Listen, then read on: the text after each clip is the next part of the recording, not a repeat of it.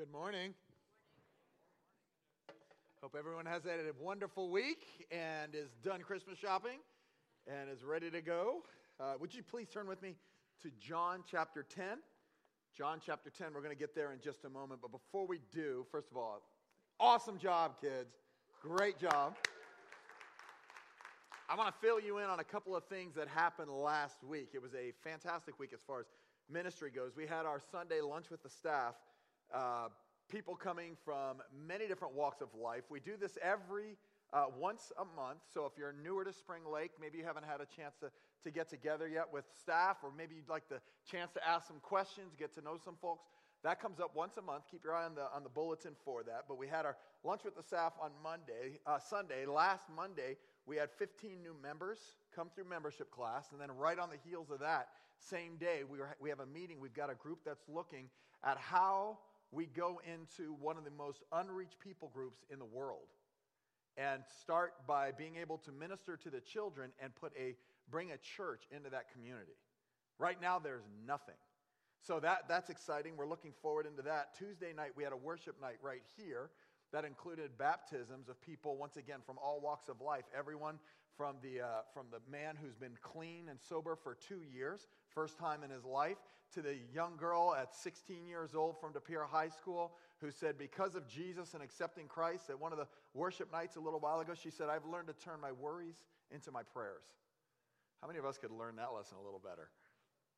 We followed that with Wednesday night. We had an Awana Christmas party where the kids went Christmas caroling at one of the nursing homes. Thursday night after that, we had 200 crazy women fill Bellevue and had our night of December dessert. So that was an outstanding event as well. Then Saturday morning, we had a Christmas party through a group called Angel Tree. And what that is if a parent or both parents are incarcerated, they're in prison, we provided a Christmas party and Christmas for their kids. So I want you to know it was an outstanding, exciting week, and it does not happen without amazing people who will volunteer and have a heart to serve and love others. So for those of you who may have been a part of those events, thank you so much for what you're doing. And really, this is where the church becomes the practical, loving hands and feet of Jesus. And you may hear these things and you're going, I didn't know about half of these. Sign up for the newsletter, either online or on your connection card, because we don't want our Sunday morning services to feel like an announcement service. So we may hit some highlights, and as Bill was even saying, you'll hear the highlights as you're watching the kids behind them. Check out the newsletter. That's where we'll give more of the details on some of those type of things. Now, in jumping into today's message, we're continuing on this series entitled I Am, where we look at the 7 statements where Jesus used the term I am and putting himself not only in a realm of being a God or possibly God, but he says, I am God. This I am statement comes across boldly. The first 2 weeks of this series, both myself and Bill kind of highlighted what this means. If you've missed any of the messages in this series, I'd encourage you to go on the website or on our YouTube page, and you can catch up that way. But to get ready for today's, I want to start by just asking the question, have you ever gone on a trip where you needed to use directions? In the old days, when I was growing up, you may have used these things called maps. How many of you remember maps? All right? And you may have, if you traveled a lot, you may have had this book that was about this thick that had not only every state, but then once you got to the state, the closer you got to the city you were going to, you had to go to the page that had all the cities for that state, and then you had to find the highway you were on and how you were going to get to where you were going to go. The challenge was if you were going somewhere that didn't have its own map page, and you got to a point where in this little town all the roads didn't connect, you had no idea of knowing. You had to stop at every gas station or McDonald's you could find to ask directions how to get to Aunt Gertrude's house.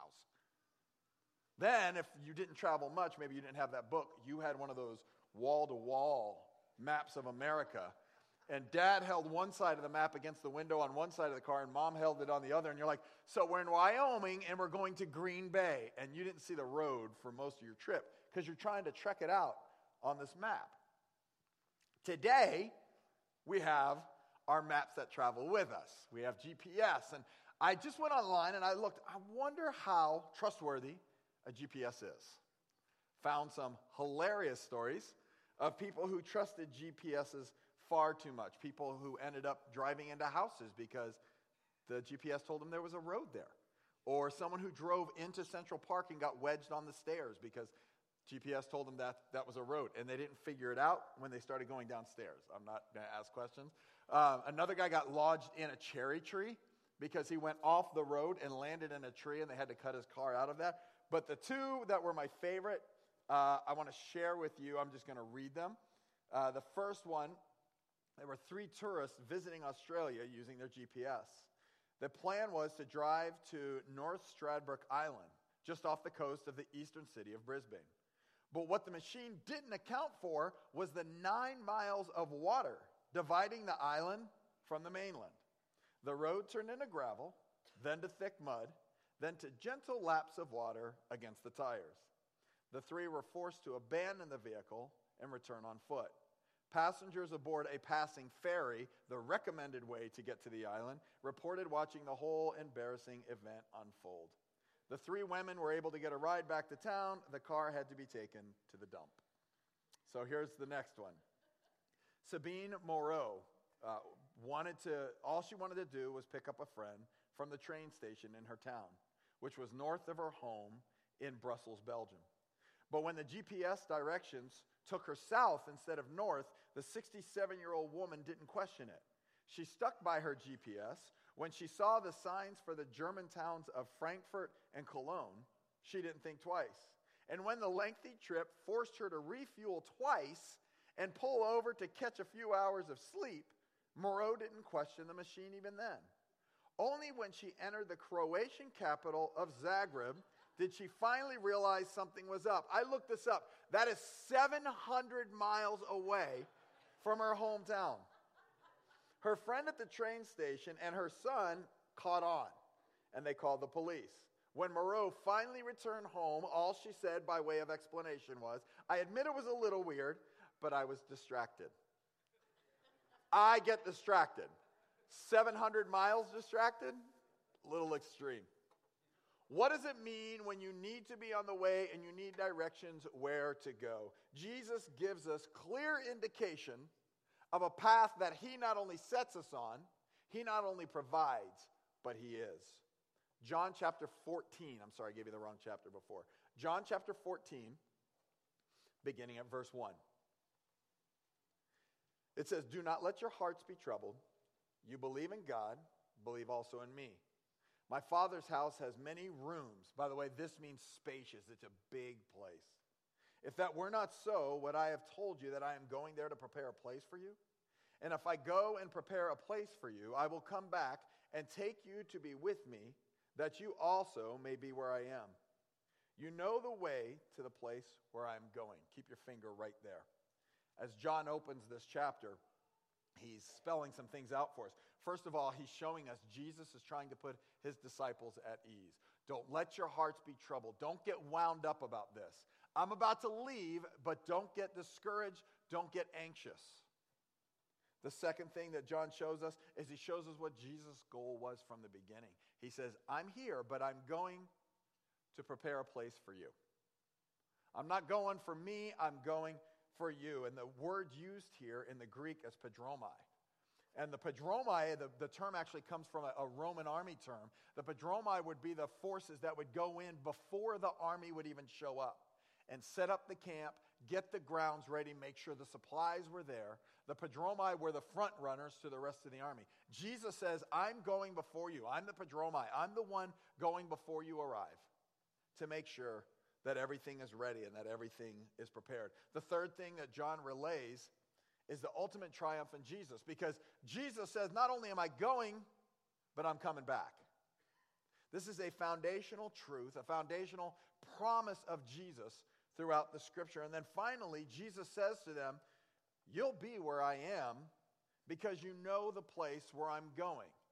And here's the point where some flags and bells and whistles start going off for the disciples, because they kind of look at each other, and I picture them going, "Did he tell you where he was going? I don't know where he's going. Do you know how to get there? What if he wanders off and goes and prays again like he did last time? We're going to lose. How are we going to know where he's going?" Finally, Thomas speaks up, verse 5.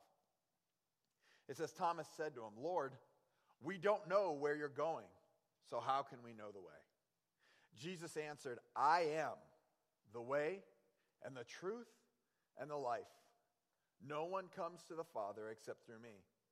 If you really know me, you will know my Father as well. From now on, you do know him and have seen him.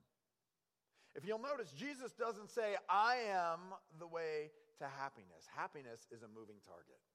He doesn't say, I'm the way to self-gratification, self-actualization. He doesn't say, I'm the genie in the bottle. Tell me what you want and I'll give it to you. That's reserved for Disney. He doesn't say, I am a way. I am one of the trays on a buffet line that you can pick from or not, that you can like or not. If I'm your taste, come on. If I'm not, you can find another way because I am a way. No, what does Jesus say? He says, I am the way, the truth, and the life. And no one comes to the Father except through me. Jesus took the three great basic conceptions of the Jewish religion and made the unfathomable claim that in him all three find their realization. I want you to think about our culture today, because these are the same three things that people are either searching for or trying to rationalize even as we speak. I mean, isn't there really more than one way to enlightenment? Isn't there a way to spiritual awakening that I may not like what you believe, but I can find my own? And that leads to, isn't truth kind of your truth and my truth? Your truth is good for you, but it's kind of uncomfortable for me. It doesn't really fit. It's kind of like a pair of shoes. I'll find a truth that fits me better. Can't your truth be your truth and you like what you do? My truth be my truth. It's not like math, is it, where you have right and wrong answers? And then how many people are looking for life? I mean, if you watch TV commercials, if you took off every commercial that promised a new and better and greater life, and now you get life more exciting and full, and now you want to jump off a cliff with a parachute on your back. Everyone's trying to find something that makes them feel alive.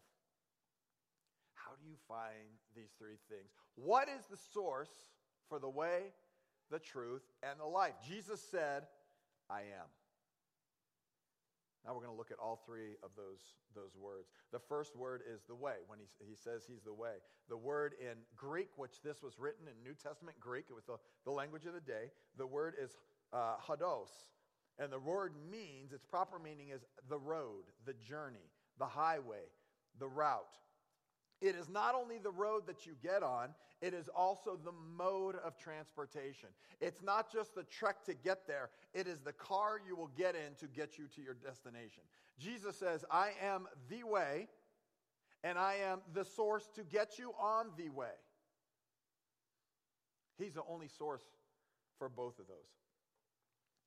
Right before Thanksgiving, all the kids came home at Thanksgiving, and one of my daughters was flying into Milwaukee. And I am amazing at finding back roads and shortcuts to places. Don't ask my wife. But I decided I don't want to get on the highway. I'm going to find a back way to get to Milwaukee from where I live. So I got on this road and I was driving, and I thought my little readout said I'm heading south. So I figure as long as I'm heading south and heading east, I'll hit Milwaukee sometime. So I head south and the road turns into a dead end. It's a T. So I'll take a left. That's east. So I go east. I hit another dead end. So I'll go right, which heads south again, and I hit another dead end. I took another left, and I looked around, and all I saw was corn stumps and electrical poles. And I quickly surmised, I'm not in Milwaukee. Quick that way. So I'm driving along. I have no idea at this point where I am. And I come across, of all things, a Taco Bell out in the middle of nowhere. Now, I got in the parking lot, I pulled out my phone, I pulled up the GPS, saw how to get to the airport. Now, but let's say, though, I don't have a GPS. I go into Taco Bell, I go to the person behind the counter, and I say, hey, I don't know where I am, I'm trying to get to the airport in Milwaukee. No problem. Go down the road, not the second or the third one, but I think it's the fourth one, it'll be gravel. Take a left there, and then go down to where you see the cows, because there's nowhere else in Wisconsin that has cows. Go down to the cows, hang a right, you're going to see a red barn. Go a little bit past the barn, and it's one of those roads, take a left, and then that'll take you right in. I'd have been lost before I got out of Taco Bell parking lot. But if this person working at Taco Bell all of a sudden says, listen, I'm heading out of town. I'm going that direction. I will take you there. May seem a little creepy at first. But the fact that I could either get in the car or they could get in with me and they would take me directly to the place I needed to be. I have no way how to get there without that person. That's what Jesus is saying. I am the way. I am the truth. I provide you the directions and the location to where you are going. He does not just tell us about the way. He says very clearly, he is the way. The second word that we see here is the word truth. Truth in the Greek is the word aletheia. And in a broad sense, it means whatever's true for the topic being discussed, whatever's true for whatever's being considered. But what Jesus says is, the way it's used in this term is what's true in things pertaining to God and the duties of man, of moral and religious truth. The truth as purposes through of our purposes through Christ, and respecting the duties of man, opposing alike the superstitions of the Gentiles, the inventions of the Jews, and the corrupt opinions and precepts of false teachers within the faith of Christianity. Jesus says, I'm not here to give you a new institution. I'm not here to give you something superstitious. I'm not here to try and sidestep what the truth is. He says, my goal, and I am here because I want to show you, and I am the truth. The psalmist said in Psalm 86, verse 11, he says, teach me your way, O Lord, that I may walk in your truth. Psalm 119 and verse 30 says, I have chosen the way of truth.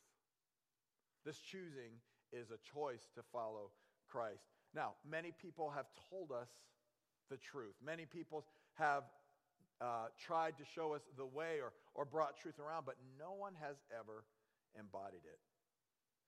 One person said a person's character does not really affect his teaching of geometry or astronomy or Latin verbs.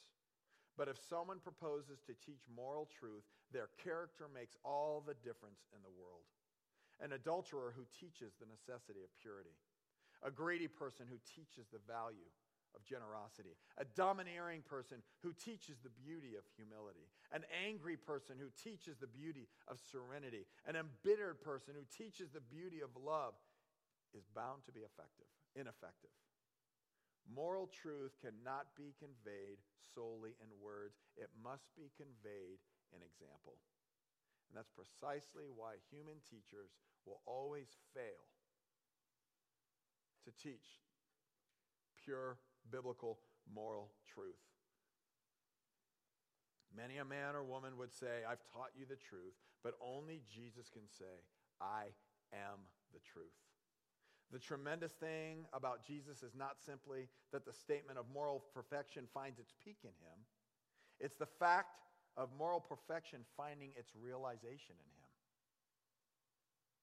Our goal should never be to point to ourselves, because we will always come up short. Our goal should always be to point to him. We are not the answer, but we know who is. Thirdly, Jesus says, I am the life. The Greek word here is zoe, and the base meaning of it is anything that's possessed with vitality or animation, anything that's alive. But what Jesus is talking about is life that's real and genuine, a life active and vigorous, devoted to God, blessed and in the portion, even in this world, of those who put their trust in Christ. And after the resurrection, will be consummated with life forever. Jesus says, I am that life. Proverbs 6:23 says, the commandment is a lamp, and the teaching a light, and the reproofs of discipline are the way of life. Proverbs 10:17, he who heeds instructions is on the path to life. Psalm 16:11, you show me, God, the path to life. Many people go from looking for life to looking for knowledge.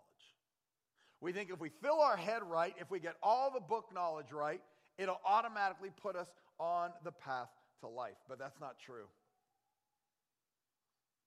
People are looking for life in any way they can find it. How many times have you watched a movie or read a book where it seems like someone's life doesn't really begin until they find the magic person? The person where everything aligns and the hair goes up on your arm and the magic perfect words come out of their mouth and the music starts in the background and then the magic perfect words come out of your mouth, and then you think, now life can begin because I found them. When Harry met Sally. When you realize you want to spend the rest of your life with somebody, you want the rest of your life to start as soon as possible. The vow, I promise to never forget that this is a once-in-a-lifetime love. Sleepless in Seattle. It was a million tiny little things that when you added them all up, they meant we were supposed to be together. And I knew it from the very first time I touched her. It was like coming home, only to a home I had never known. I was just taking her hand to help her out of the car, and I knew it was like magic. Jerry Maguire, you had me at hello. We are looking for love, and we are looking for a love that will spark something in us, that will bring us to life, but we can't find it in humans. We can't find perfect love in each other. Why? Because we are not perfect people. If you are thinking about getting married and you're like, this is what will make my life complete, sign up for counseling now. God will bless you with a relationship, not only that you want, but that you will need. Think about that. But it is not a perfect person, and neither are you. Love has brought life, and that is what Jesus does. What does the Bible say? For God so loved the world that he sent his one and only Son, that whoever believes in him will not die, will not perish, but will live, will have life forever. Jesus says, I am life. I am the life. It doesn't promise an easy walk on this planet. Never does. Jesus never says that. But he does say, I'm with you and I will be your breath. I will be your life. And there's one way of putting all of this.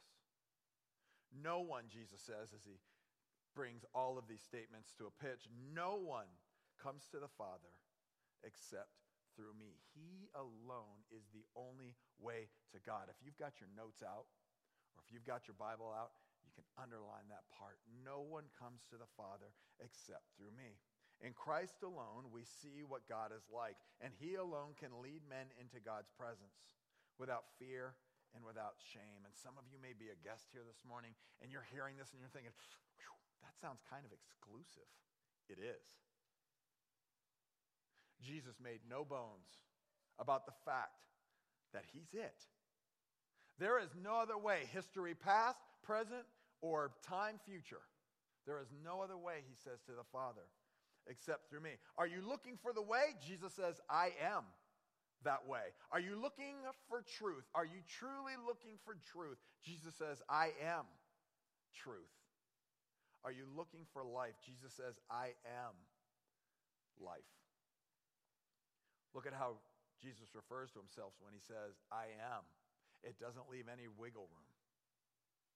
It is a blunt and bold statement. It's statements like these that led C.S. Lewis to say that Jesus was either a liar, a lunatic, or he's Lord. He may have been a liar. He may have been a con man. He may have been trying to pull people into his crowd. Maybe it was for money. Maybe it was for notoriety or fame. But it definitely was enough for them to put him to death. And I don't know about you, but most liars, when they're about to pay the penalty for their lie, they fess up with the truth. Jesus said, I am the way, the truth, and the life. And he never backed down from that statement. Maybe he was a lunatic. Maybe he was out of his mind, the David Koresh, Jim Jones type of person who says, follow me because I've got this secret antenna wavelength to God. But then how do you explain the miracles seen by droves of people? How do you explain the prophecies? hundreds and even thousands of years before Christ that pointed to not only who he was, where he was to be born, who he was to be born to, that little itty-bitty town in which he was born, everything he said, and even the way he died. Maybe you hold on that he was just out there somewhere. You can't just say, oh, he was a good man, he was a good teacher, because it doesn't add up. Because he taught that he himself was the way, very exclusive. Or you believe in what he said about himself and that he's Lord. He's God. Come to earth in flesh and blood. Live a sinless, perfect life. To die on a cross, a criminal's death. Dying for each one of us who are actually the criminal. The ones who were rebellious against God. The ones who were treasonous against God, that pushed him away in his laws and his ways. That deserves death. And Jesus says, I'll do it for you. I will die in your place. I am the way. I am the truth. And even after crucifixion, burial, raising again, I am life. And no man comes to the Father except through me. Would you bow your heads with me, please?